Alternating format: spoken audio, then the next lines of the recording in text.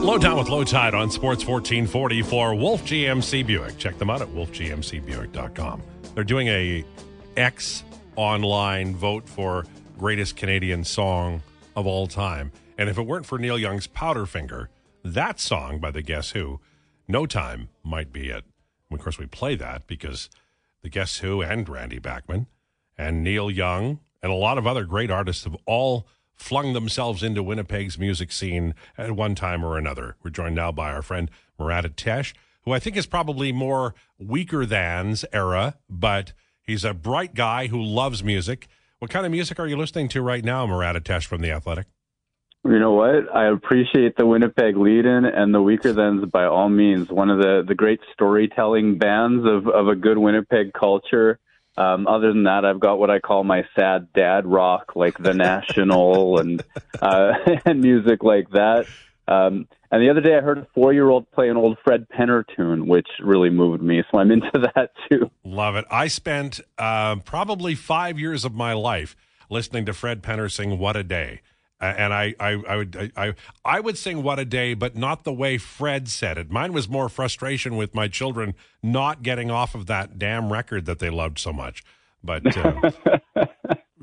takes some getting used to. Yeah, really. Fred Penner was very entertaining, though. We saw him 3 or 4 times when the kids were young, and outstanding artists. Okay, so speaking of outstanding artists, one of the things I love about Winnipeg is that it does seem to be the kind of city where everybody rallies around to try to make it better. And I'm talking about Mark Chipman, who True North has the team. They worked at saving the other team. His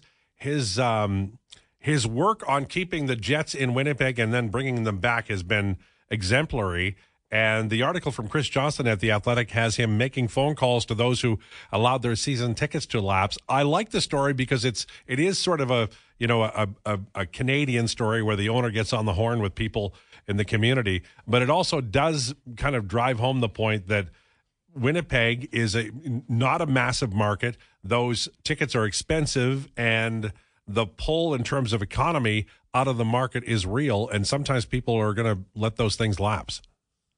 Yeah, all of those are real concerns. And I think there's like a community spirit in Winnipeg where you sort of need to lift everybody up. If there's a good musician, you go to their shows. If there's, a good filmmaker, you go see what they've been working on. In the business community, it's no different. And I think Edmonton fans would relate to that. It's a real community-driven place. It also means, though, when you're the Winnipeg Jets, you have the second smallest arena in the league. The smallest one is a college rink. You have the third lowest capacity sales so far this year at 87% of the building that they're filling at home games. And the economic realities that are hitting everybody are a little bit more pronounced, I think, in Winnipeg, where fewer corporate seats get bought. It's always been about groups of people buying group ticket memberships. And the metro area is almost as small as it gets in the NHL, if not the smallest as well.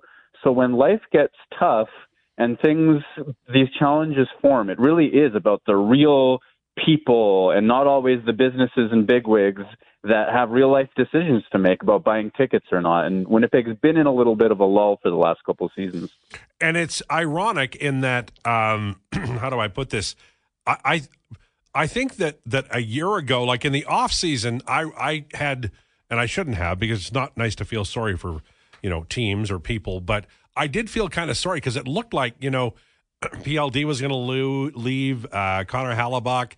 You didn't know about the rest of the roster where they were going to have to, reload. And they came out of that, I think, brilliantly. The PLD trade turned out well. They signed Hallebuck. They got, everybody back. And this team looks as good as any right now. Maybe they're not talked about as much as the Oilers, but they're really good. They could win the Stanley Cup, and yet there's a drag there. And I hope it doesn't become a big story, although it already is, because I think that the goal of the organization was to win a Stanley Cup, and they might be close, and I don't want people to forget about that. Yeah, it's as close as perhaps at any time in Jets history, which is, no disservice intended to the Dale Hawerchuk era, but we remember how good Edmonton and Calgary to a lesser degree were at that time. That's a very real consideration. Winnipeg more recently in 2018, they go to the Western Conference Final. They haven't been back that far since, but this team is tracking point for point, game for game closely with that 2018 team, and that is getting a little bit lost. One of the reasons, though, I think, is just like you said about heading into last summer, that off season was a bit of, it was known for a couple of years as an upcoming inflection point for the Jets. They could have lost Mark Scheifele. They could have been forced to trade Connor Hellebuck. They could have done worse than they did with that Pierre-Luc Dubois trade, and certainly they did buy out their former captain in Blake Wheeler. That was a bit of a crisis moment that they've navigated well through. In the seasons before that, though, they also had some turmoil. Paul Maurice steps down. Before that, Dustin Byfuglien had left. There was some middling results. At one point, Paul Stastny is saying the team isn't playing for each other. And the reason I bring this up is because whenever you'd hear, Kevin Cheveldayoff or whomever speak to the issues around the team, they would try to sort of paint that as normal, and how of course, every frustrated team outside of the playoffs right now is having tough conversations. Meanwhile, the players seemed to be saying nobody was pulling on the same rope and they needed major changes. I think one of the factors, it's not the primary economic driver, but one of the factors that impacts ticket sales is the storyline that fans get to buy into. And for a little minute there, it was a zigzag of a storyline. They weren't on the rise, they weren't on the decline, and whenever the Jets took the opportunity to speak, they didn't seem to be acknowledging the very real issues that they had in front of them. So now they're winning, they're doing well. Cheveldayoff's moves have been excellent. I think there's going to be just a little bit of a lag between this quality and the building filling back up. Yeah. They should have started Essenza in Game 7 and 90, right? I mean, against Bill Ranford, what are you going to do? How's my son Logan Stanley doing? He's gotten into some games since we spoke last. And, I was talking to him because he's a lightning rod around here. The Jets traded up to pick him. They traded up in the first round to pick him. They've protected him over other players. He's an investment for them. And some fans love him at 6'7". They see a guy that moves as well as he does, and they say, okay, well, this is a bit of a unicorn of a player. He moves that well. He's that big. This is a top 4 stalwart of the future.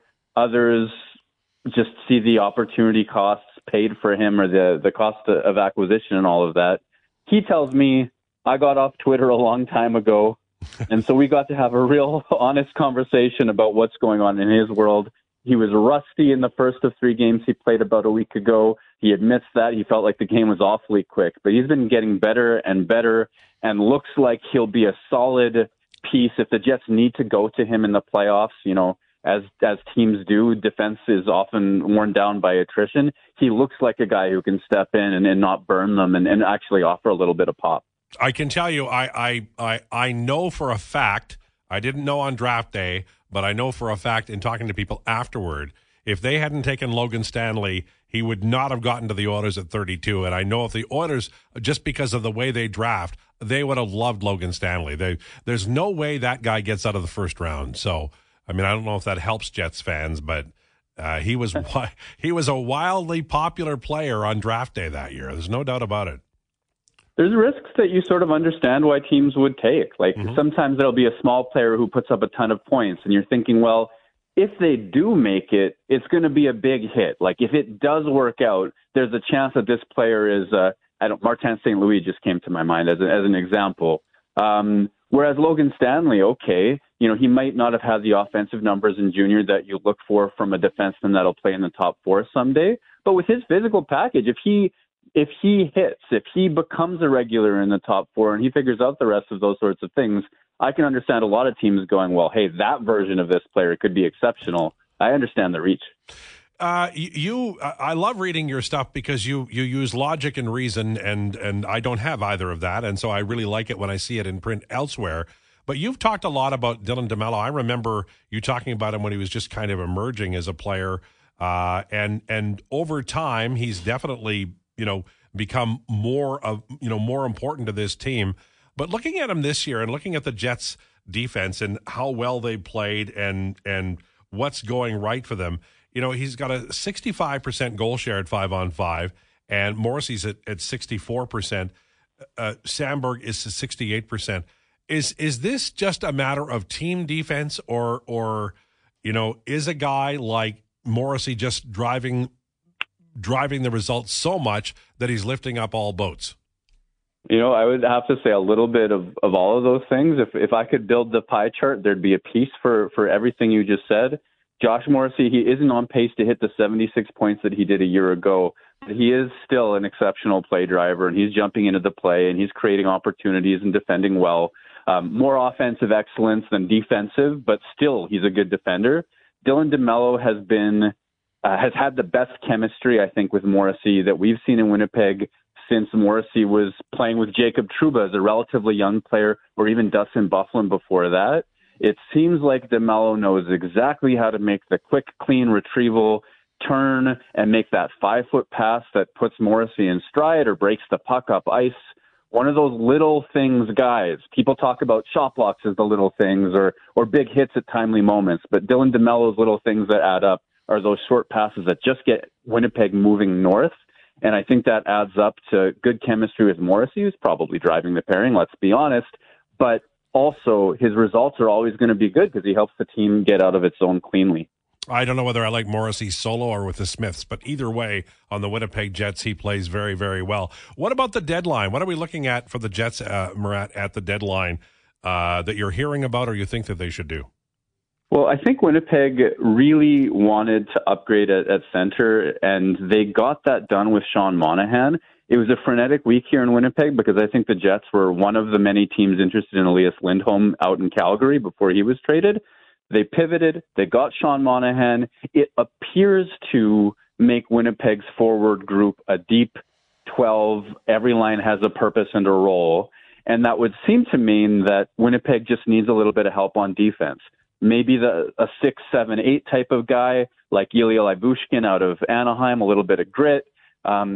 But I look down at Chris Tanev in Calgary and just the way that he plays in a top 4 role, defense first, and I think that would be a heck of an upgrade for the Jets. It might lighten the load from Neil Pionk, who's struggled a little bit on that second pair of late, though he's still a quality player. That's a nice lane. The other thing is, since Winnipeg got all of its ducks in a row and everybody's healthy and Monahan's in, their lines are still looking for chemistry. And if they could add a forward that just fits well, there's a chance that they're not done on that front either.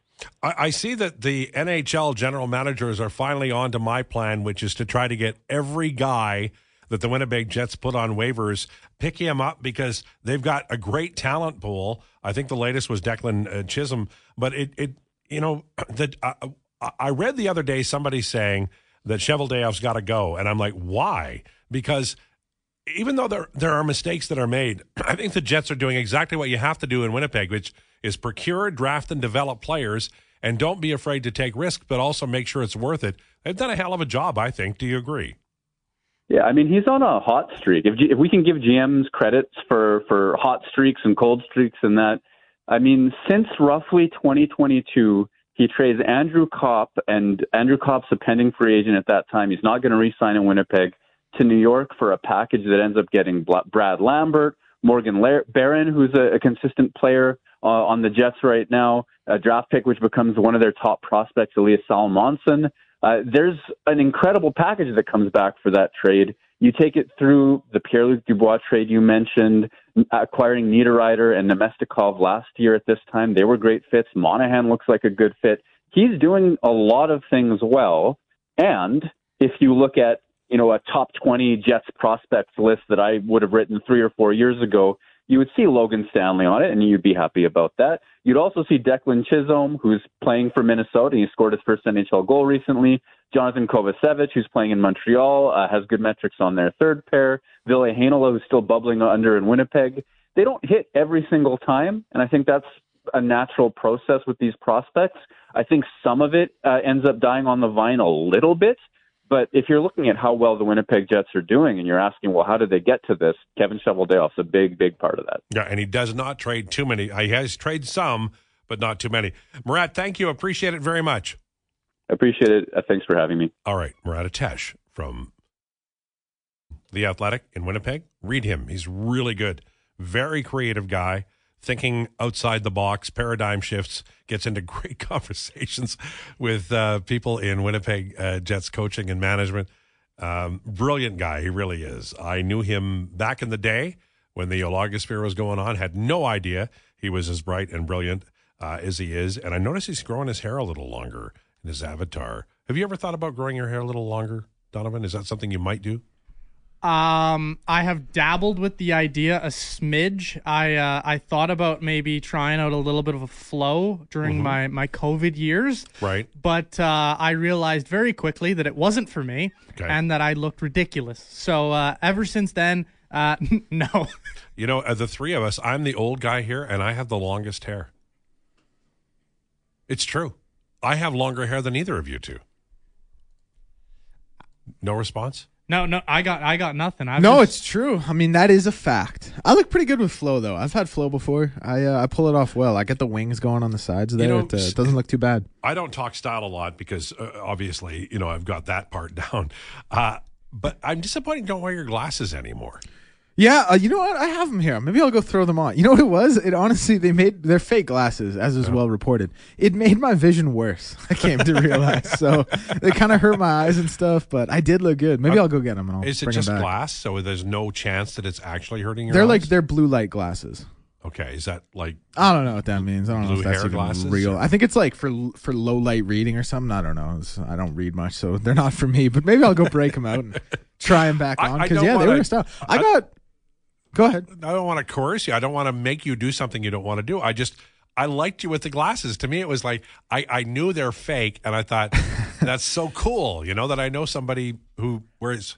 I know other people who wear. I got a lot of compliments on them. People said it. I always thought it took away from my forehead a little bit, slimmed out my face. What's wrong with your forehead? Just a little too big. A touch too big. Okay, well, I've got the biggest head in the room, so not from ego, just because it is. I mean, this thing weighs 1,100 pounds. The neck muscles I have, honest to God. The cranium you got up there. Wow, yeah, and there's nothing in it. You can hear the wind blow. All right, Tyler Yaremchuk from Daily Faceoff on the way. Lowdown with Lowetide on Sports 1440. You adore your Audi, value your Volkswagen. Sports 1440 and the Lowdown for Wolf GMC Buick. Check them out at wolfgmcbuick.com. Joined now by Tyler Yaremchuk from Daily Faceoff. I know that you're on a Learjet somewhere tonight, or maybe you're home until Monday. How you doing, man? Yeah, no, I'm definitely home until at least Monday. Good to be back at Edmonton. I had a great time out in Arizona. Lowetide, the Mullet Arena was breathtaking. So do you help Kennedy or do you hinder Kennedy? I don't help anyone here. I hinder the entire process. I love that you're honest. That I do love about you. Did you really have to check your feet and your shoes like in oversized luggage? No, but I do demand that whoever's in the aisle seats has to give me the aisle seat because I don't really fit anywhere else. I believe that is probably true. Any thoughts? Do you like the up or down on the lines? Fogle on the top line with McDavid and Hyman, Nuge with Draisaitl and Kane, and the McLeod between two slower gents, Janmark and Perry. Any thoughts on that? Yeah, the only change I would have probably made is swapping Holloway and Janmark. Mm-hmm. And I mean, granted, that's creating a fourth line that can not skate all that well. But I like giving Holloway a chance with some legitimate skill in McLeod and Perry. And I don't love Janmark as a fit on that line, but what I do really like is keeping Fogle up with McDavid and Hyman. He had a really good game. I think you got to reward that. So I see no problem keeping Fogle up there. And hey, who knows? Maybe if he has a good couple of weeks here, it kind of changes how you look at this lineup ahead of the deadline. That's exactly what my next question was. If he plays well there, does it change the deadline scenario for Ken Holland? Maybe he does go get that right-handed defenseman. Yeah, like the way I'm kind of looking at this deadline is, and the Oilers' asset pool and also their cap space, because they are still tight against the cap, I think they can make an A move, a B move, and a C move, right? And maybe if Fogle plays really well up there and this top six hums and Corey Perry and Ryan McLeod are a productive duo in the bottom six, like maybe you all of a sudden don't feel the need to make forward your A move. Maybe that suddenly does shift back to the blue line and your B and C moves are adding to third and fourth line forward. So you round out the depth, and you fill a hole on the blue line. I really do think that there is still a lot left to be decided with this lineup in the next couple of weeks, and how Foegele performs next to 97 absolutely will have an impact on that. So I'm starting to warm up to the idea of maybe Tanev is your big move and not Gensel. Interesting. Buchnevich is out there, and there's a rumor that it's 2 first-rounders plus. Is it worth it for the Oilers to go after Buchnevich? They can't afford it is the problem. Like, when you're talking about the rental market, it's pretty easy to go to a team like Pittsburgh and say, hey, you're going to keep half, and we're going to give a fourth-rounder to whoever, and they're going to keep half, and then we're going to get this guy.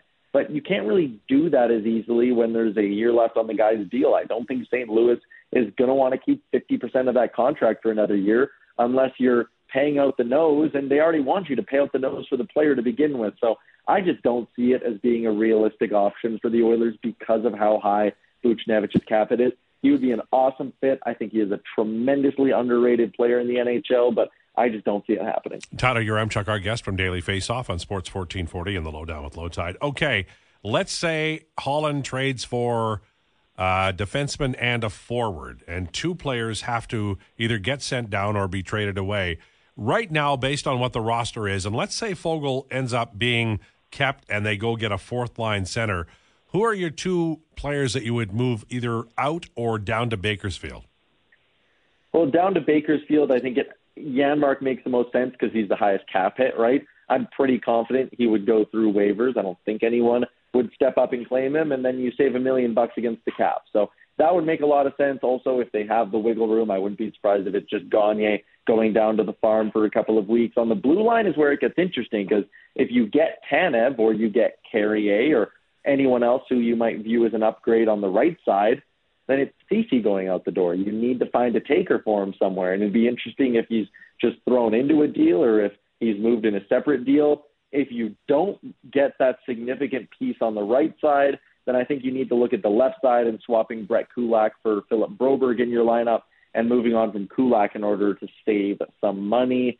The only thing that concerns me there is Kulak's been pretty decent in the last couple of playoffs, and I really don't want to see the Oilers lose a layer of depth. They need to add another defenseman, not lose one right now. So I'm nervous about sacrificing anything from the blue line. You know what? I agree totally with you. I think if you can upgrade CC, then you do it. But if you can't, then Kulak is a guy you trade out if you have to, but I'd like to see another way around it because, he's played very well in the last 2 playoffs too, right? Like his resume is pretty strong postseason. And he skates well. Like when you have a team like Vegas who's just rolling 4 fast lines at you time and time again, like and I know Broberg also skates very well. This isn't any sort of a comment on Broberg. This is a comment on needing depth and needing 7 or 8 defensemen most of the time to get through a playoff series. Like I know the Oilers have been remarkably healthy on their blue line, but that's just not going to happen every year. They need to be prepared in case they run into a rash of injuries, and moving Brett Kulak just to use that cap space on the forward group doesn't make a lot of sense to me. Do you think somebody asked me this, and I thought I'll ask you, so I've saved it. Somebody asked me on Monday, is this the closest they've been to Stanley, or do you think a year ago or 2 years ago they were closer than they are now? Man, that's a really good question. I think, the problem is right now, like, their lineup is more or less the same as it was last year when they were going on their run. Like, Nick Bjugstad is obviously gone, but aside from that, it's largely the same team. So, I mean, you have Stuart Skinner without, real strong backup option, even though I love Picker. That's the same as a year ago. Yeah, I would say this lineup is the closest they are. Actually, no, I'll say right now, maybe not. But after the deadline, they'll be the best team they've had in the Connor McDavid era, because I do anticipate 1 or 2 decent acquisitions. Okay, and this is the question I thought of after I got asked that question, and I want your answer, even if you have to take a minute to think about it. Are you more confident in the goaltending tandem now than you were in Mike Smith and our friend Koskinen? Wow. Am I more? Oh, man. Mike... I know, right? I really do think, when Mike Smith and Stuart Skinner each fall apart, boy, is it ever ugly. But it's in totally different ways. Like, Stuart Skinner will just let in a couple of wrist shots from the outside that you're like, how does that get past him? He's usually so sound and whatever. When Mike Smith falls apart, he's flailing around, flipping his pads, turning pucks over behind the net like it's an 8-car pileup. When Stuart Skinner lets one in, it leaves you just being like, how did that one get through? So I think in a way they're similar because at their high end, they're so damn good. And at their low end, it's just like, what are we doing here? In terms of the backup, Koskinen, I was maybe a hair more confident in, but we're splitting hairs at that point. So I'll say it's on par, the duo they have. Yeah, I think that's fair. Yeah, I didn't really – I thought of the question, and then I thought, I'm not answering this. I'll give it to Yaremchuk. The deadline, I've never been like – I don't like to careen. I sort of decide on something, and I say, this is what they need, and I stick with that. But I'll tell you, Todd, I've never seen a year like this where even now I'm like, okay, the goaltending's fine, but a Fleury became available. How fluid do you think Ken Holland's going to be here? If somebody in goal just makes themselves available suddenly, do you think that sort of that die is cast, that it's settled law now that they're going in with Skinner and Pickard? You know, I was joking about this with some people down in Arizona, and there's a lot of like, well, who can you possibly trust in the playoffs? And it's kind of like, you know, Jack Campbell has really good playoff numbers in his career. I know we don't really want to think about that, but he was really damn good for you in every relief appearance last year. And with Toronto the year before that, he was really damn good for them, and he outdueled Vasilevsky. So maybe it's not like the most terrible thing in the world, but I sound real dirty saying that. So I don't know, like, let's look at it this way. Let's say Kyle Dubas calls you up from Pittsburgh, hour until the deadline, and he says, hey, I'm just looking to get what I can. Give me your fourth next year, and I'll give you Nedeljkovic. But then Washington calls and says, hey, we'll give you Joel Edmondson at 50% retained for a fourth-round pick. Like, well, he's dirt cheap. You need defensive depth. What's more useful for the Oilers, getting a second/third goalie for that fourth-round pick, or adding a layer of depth on the blue line and improving who your seventh defenseman is? Not that I'm a big Joel Edmondson guy. He's not the player he was even 2 years ago. But what's a better use of your fourth-round pick? Yeah. Getting someone who's going to be a black ace, or getting someone who you're probably going to need 3 or 4 times in the first couple rounds of the playoffs, if we're being honest? Again, injuries happen to blue lines all the time in the playoffs. So, I don't know. There's just still that part of me that goes, get more depth, get a better fourth-line center, upgrade the 7D spot, do things like that. Because, I mean, come on. What are the odds Alex Nedeljkovic catches fire for you because you need him desperately in the final 3 games of the playoff series? And compare those odds to Pickard and Campbell. Goalies are weird, man. What if injury and poor play dictates that Jack Campbell starts Game 7 of the Stanley Cup Final against Toronto? Oh, see, but that's the beauty of it. You know he'd have a shutout because Leafs fans are more cursed than us. That would be beautiful. You're probably right. I am just absolutely on to the idea of the Leafs and the Oilers meeting in the final. It has to happen. It just has to. Did you see what Toronto did to Vegas last night? I mean, Aiden Hill is a Tier 1 A1 goalie every time he plays against the Oilers, and then he just seems to only have stinkers against other teams. But Toronto, that Morgan Riley thing seemed to galvanize them. Yeah, it did. They were, and Willie Lagesson is out there playing, man. I love this stuff. And while they're at it, why not Martin Marincin? They need D-men. Damn right. Mark Pouliot's still playing. All right. Thanks, man. Have a good weekend. Yeah, you too, Ted. All right. There you go. Todd Yaremchuk from Daily Faceoff. Does really good work over there. Everybody who ever works on the Lowdown with Lowetide ends up becoming rich and famous. It's just a matter of time. Ooh, I like the sound of that. You just wait, man. You just wait your turn. Things are trending up, eh? And you got the glasses going now. I'll be able to get a nicer pair, surely. If they ever do like a styly, like Edmonton media style thing, yeah, I'm going to put your name in. Oh, thank you. I think it deserves to be there. You're wearing like a peach shirt right now? Yeah, it's like beige, tan, peachish kind of thing. Yeah, I might show up there and be completely out of place, but I'll rock it. You have all the colors. I've got like gray, blue. I have one white shirt, and then a bunch of green. Yeah. But you have all the colors. I'm a fashion guy. I like to look respectable. Yeah. But I can also I don't mind toning it down. Hoodie and sweats. A little bit hanging grunge. out. Yeah. How are we doing with our friend over here? Does he have a look at all, or is he just a guy? Donovan's his drip's pretty good. No. Like it's casual, but it's not bad. Like he rocks it for sure. So it fits his personality very well. So it's not like, the consumer's distributing low end stuff. He's talking, quality there. If you shook him down, you'd probably take the hoodie. I can't get a read on what brand he's wearing. No Balenciaga, I'm gonna guess, but he's rocking it nonetheless. No, I think I saw Zellers in there. You're looking at me like don't insult him like that. Don't insult me with Zellers. What's wrong with Zellers? It existed.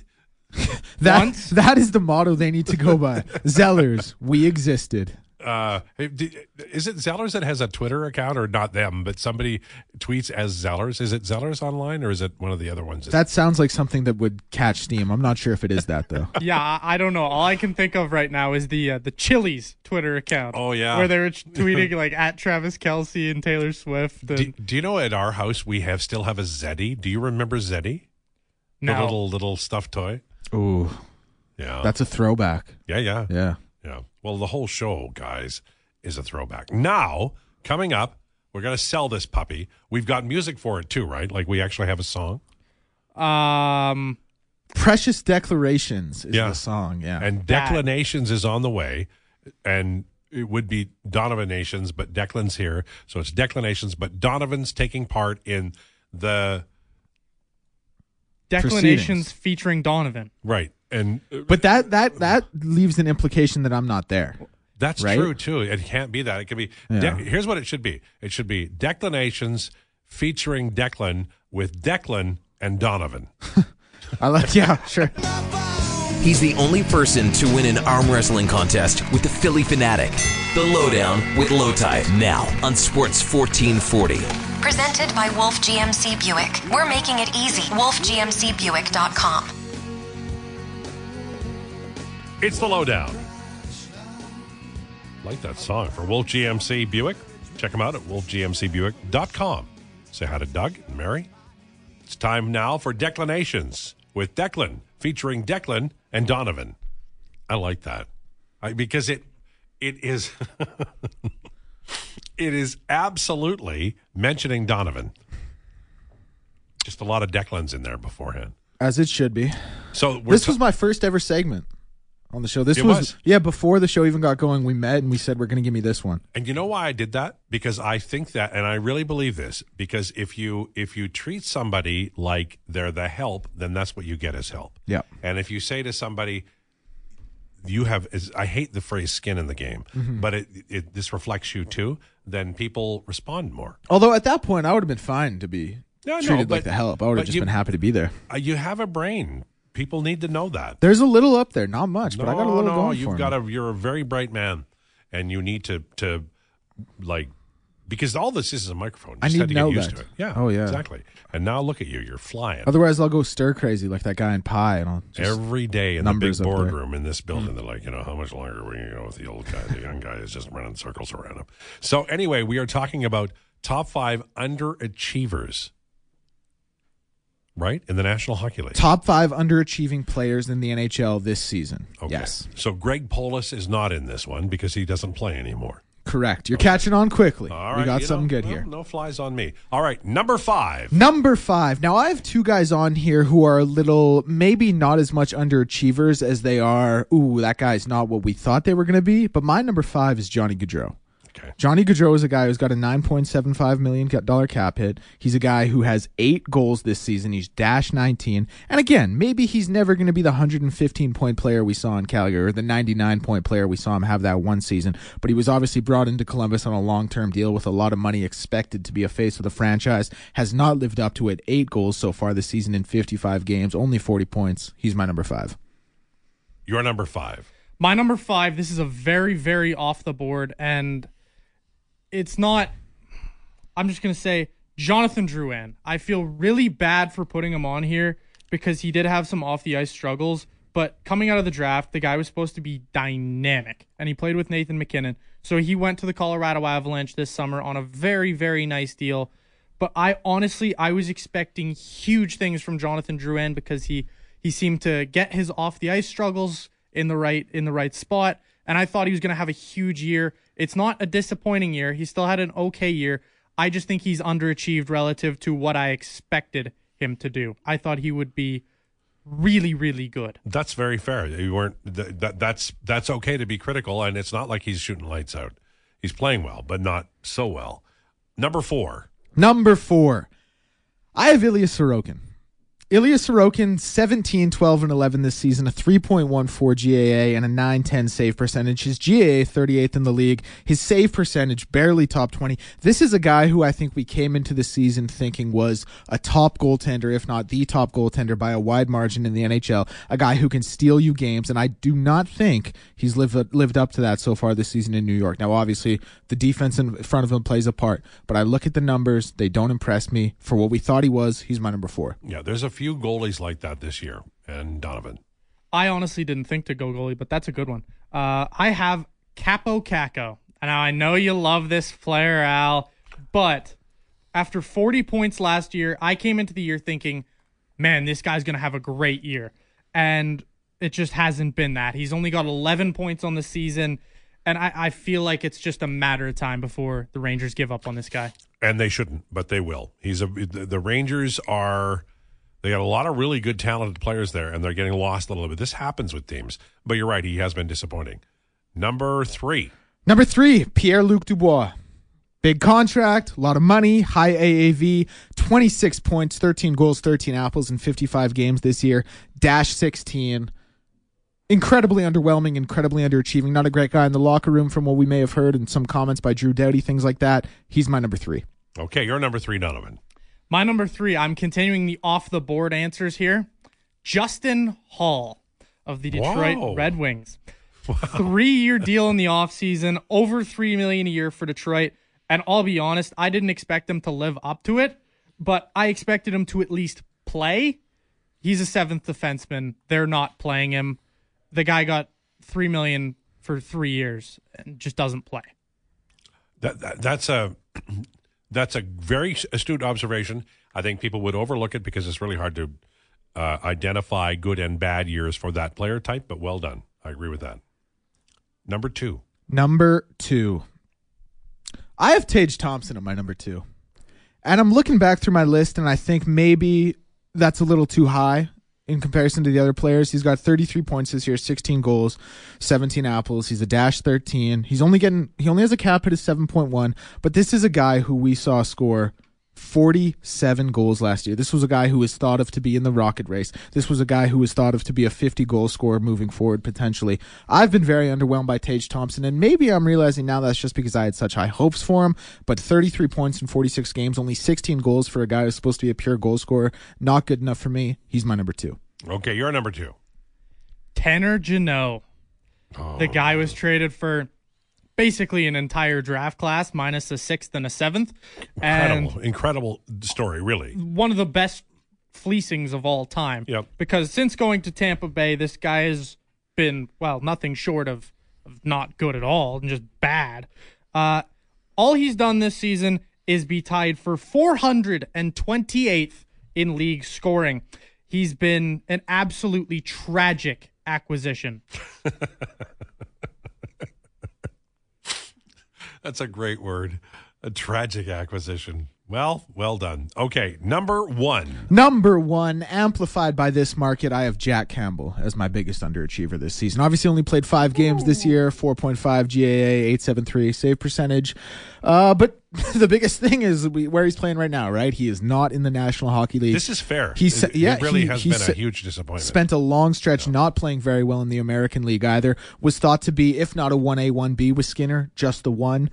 Obviously was not that. 5 games and he was sent down to the farm. He's my number 1 underachiever this season. And where would this team be without Stuart Skinner? You're number 1, Donovan. That's an unbelievable one. I loved that number 1. But for me, my number 1 is a man with a huge contract in Calgary.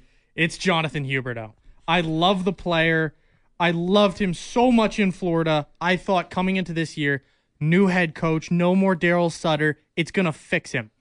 What it's done is nothing at all. He has just been absolutely destroyed by this team, their system. He's tied for 128th in scoring. This from a player who had 115 points in Florida. Yeah. It's truly a travesty to watch Jonathan Huberdeau, the fall from grace. I originally had Jonathan Huberdeau on my list, but I took him off because he's playing better. No, I took him off because I started to think that 115-point season he also had was truly an anomaly, and maybe he just wasn't that player. I know he had some good years before that, 90-point season, point per game. I know he was doing fine before that, but last year in Calgary when he only had the 55 points and 15 goals mixed with this season, I totally understand him being there. I think he's a great number one. His terrible contract, but based on what we've seen, what I think we know he is now, I was happy to leave him off. The problem that he had with that big season, Barkov was his center, right? Yeah. No, he wasn't. Was it was center? Sam Bennett. No, it was Barkov. It was Barkov. It was Sam Bennett. We can look this up. I'm 99% sure it was Sam Bennett because he played with Sam Bennett and Duclair. I loved Jonathan Huberdeau. I watched him all the time. I'm sure it was. I mean, maybe I'm wrong. Now I'm thinking I am wrong because I thought it was Barkov. 21-22. No, Let's go have a look at this. Jonathan, because that would be huge if he did it, because then he would have been far more solo than we thought. Well, because it would have been Barkov. Verhaeghe. It was Barkov, Verhaeghe, and it was Bennett and Huberdeau. I watched Florida all the time. Was it 21-22? Well, whatever. He's 115 point season. It was 21-22, yeah. Okay, so we're looking for 5-on-5 teammates that year, 21-22. This is all via Natural Stat Trick, and thank God for Natural Stat Trick. And I'll give you the numbers. If he didn't play with Barkov, I'm going to be shocked. Well, I know that's been written 1,000 times, so I thought it was true. He didn't. I'm very certain because I watched him a lot. We went from screaming to 99 to very certain. We're trending down. All right, this is good. We're going to find out. I am still the intern here. So do you know that if this turns out against you, we will probably use this more than we use Pulp Fiction? You could. But guess what? 21-22, is that the year? Yep. He played most often with Sam Bennett. Wow. 606 minutes, Duclair 436, and he played, just so we're clear, he played 204 minutes with Barkov. Now, he did score 12 points, but he played 204 minutes with Barkov. I was going to say cross-references points with the minutes played. Okay, so now we're going to go to point rates because it's 31 points and 600 minutes with Bennett and 12 points in 204 minutes with Barkov. We just have to ask Natural Stat Trick to give it to us one more time. And do we have time, right? This is pretty cool. Yeah, good memory by you, young man. Yeah, no, It's not easy to stand up to two curmudgeons like us and have the courage of your convictions. Well done. And listen, when you're right, you're right. You got to stand on it. You're damn right. I thought I was right, and you obviously misspent your youth, but that's okay. Sam Bennett, 3.07 points per 60 by Huberdeau when playing with Bennett, and 3.52 with Barkov. So he played well with Barkov, but he played one-third of the time, 204 minutes compared to 606. What was the number with Bennett? 3.52 with Barkov. 307 with Bennett. 307. But he only had 12 points with Barkov, so... you're right. That narrative is not right. That he was a product of Barkov. I read that a lot. Yeah.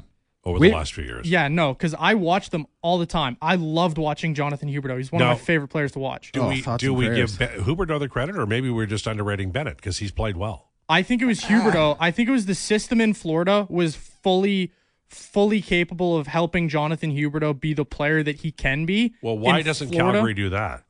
Because I just think they're stubborn and they have so many other players that aren't that creative as Jonathan Huberdeau that they kind of took away his east-west movement and just tried to make him a north-south player, which I feel like really killed him. Interesting. That's an interesting take. So we only have now, when we want to pick on him, we only have the Clergy, Swifties, Pulp Fiction. There was something else, I think. Jays, mad at the Jays. There was someone else he went at pretty well. Oh, the American South, I think he went after a little bit. He did. Yeah. He went after the American South as well. So do you want it maybe Italy next week? Or where are you going to go? South America, Chile? I'm just going to throw out Uzbekistan.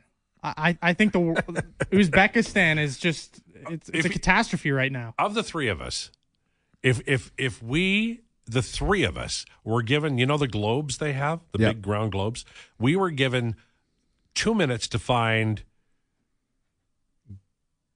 Guam. I would find it in seconds. I would find it in decades. Why would you find it in seconds? I used to be able to name every single country on earth. Stop it. 100%. I swear. Stop I swear it. on my life. I used Could to be you able to. identify, do you know where Guam is? Oh, yeah. I could find it on a map. Where's Guam? Guam. Guam is. Okay, so I'm trying to draw. That's okay. I'm We'll trying take to your time. paint You got like a minute. Yeah, so Guam is it's in Oceania in the Southern Pacific by God. Polynesia, Micronesia, Palau, all you that guys stuff. are too smart for me. Yeah. Identifying line mates from 4 years ago and being able to name where Guam is. Yeah. I think it's south of Kiribati. I know it's south of here. It is south of here, yeah. Totally south of here. All right. And Kiribati is actually pronounced Kiribati, for anyone who's wondering. Fun fact. What the hell? Yeah. I don't know what I'm going to... I have no response to this. It's gone south, but listen, Jonathan Huberdeau, number one underachiever I can't find this year. Yukon territory on a map. Okay. Well, who can? Thanks so much for tuning in to this lesson in geography and history. Jason Gregor on the way. Stay tuned for that. Have a great weekend. Enjoy the 2 Oiler games, and we'll be back to talk to you on Monday. Time now for an update. This is a Sports 1440 update.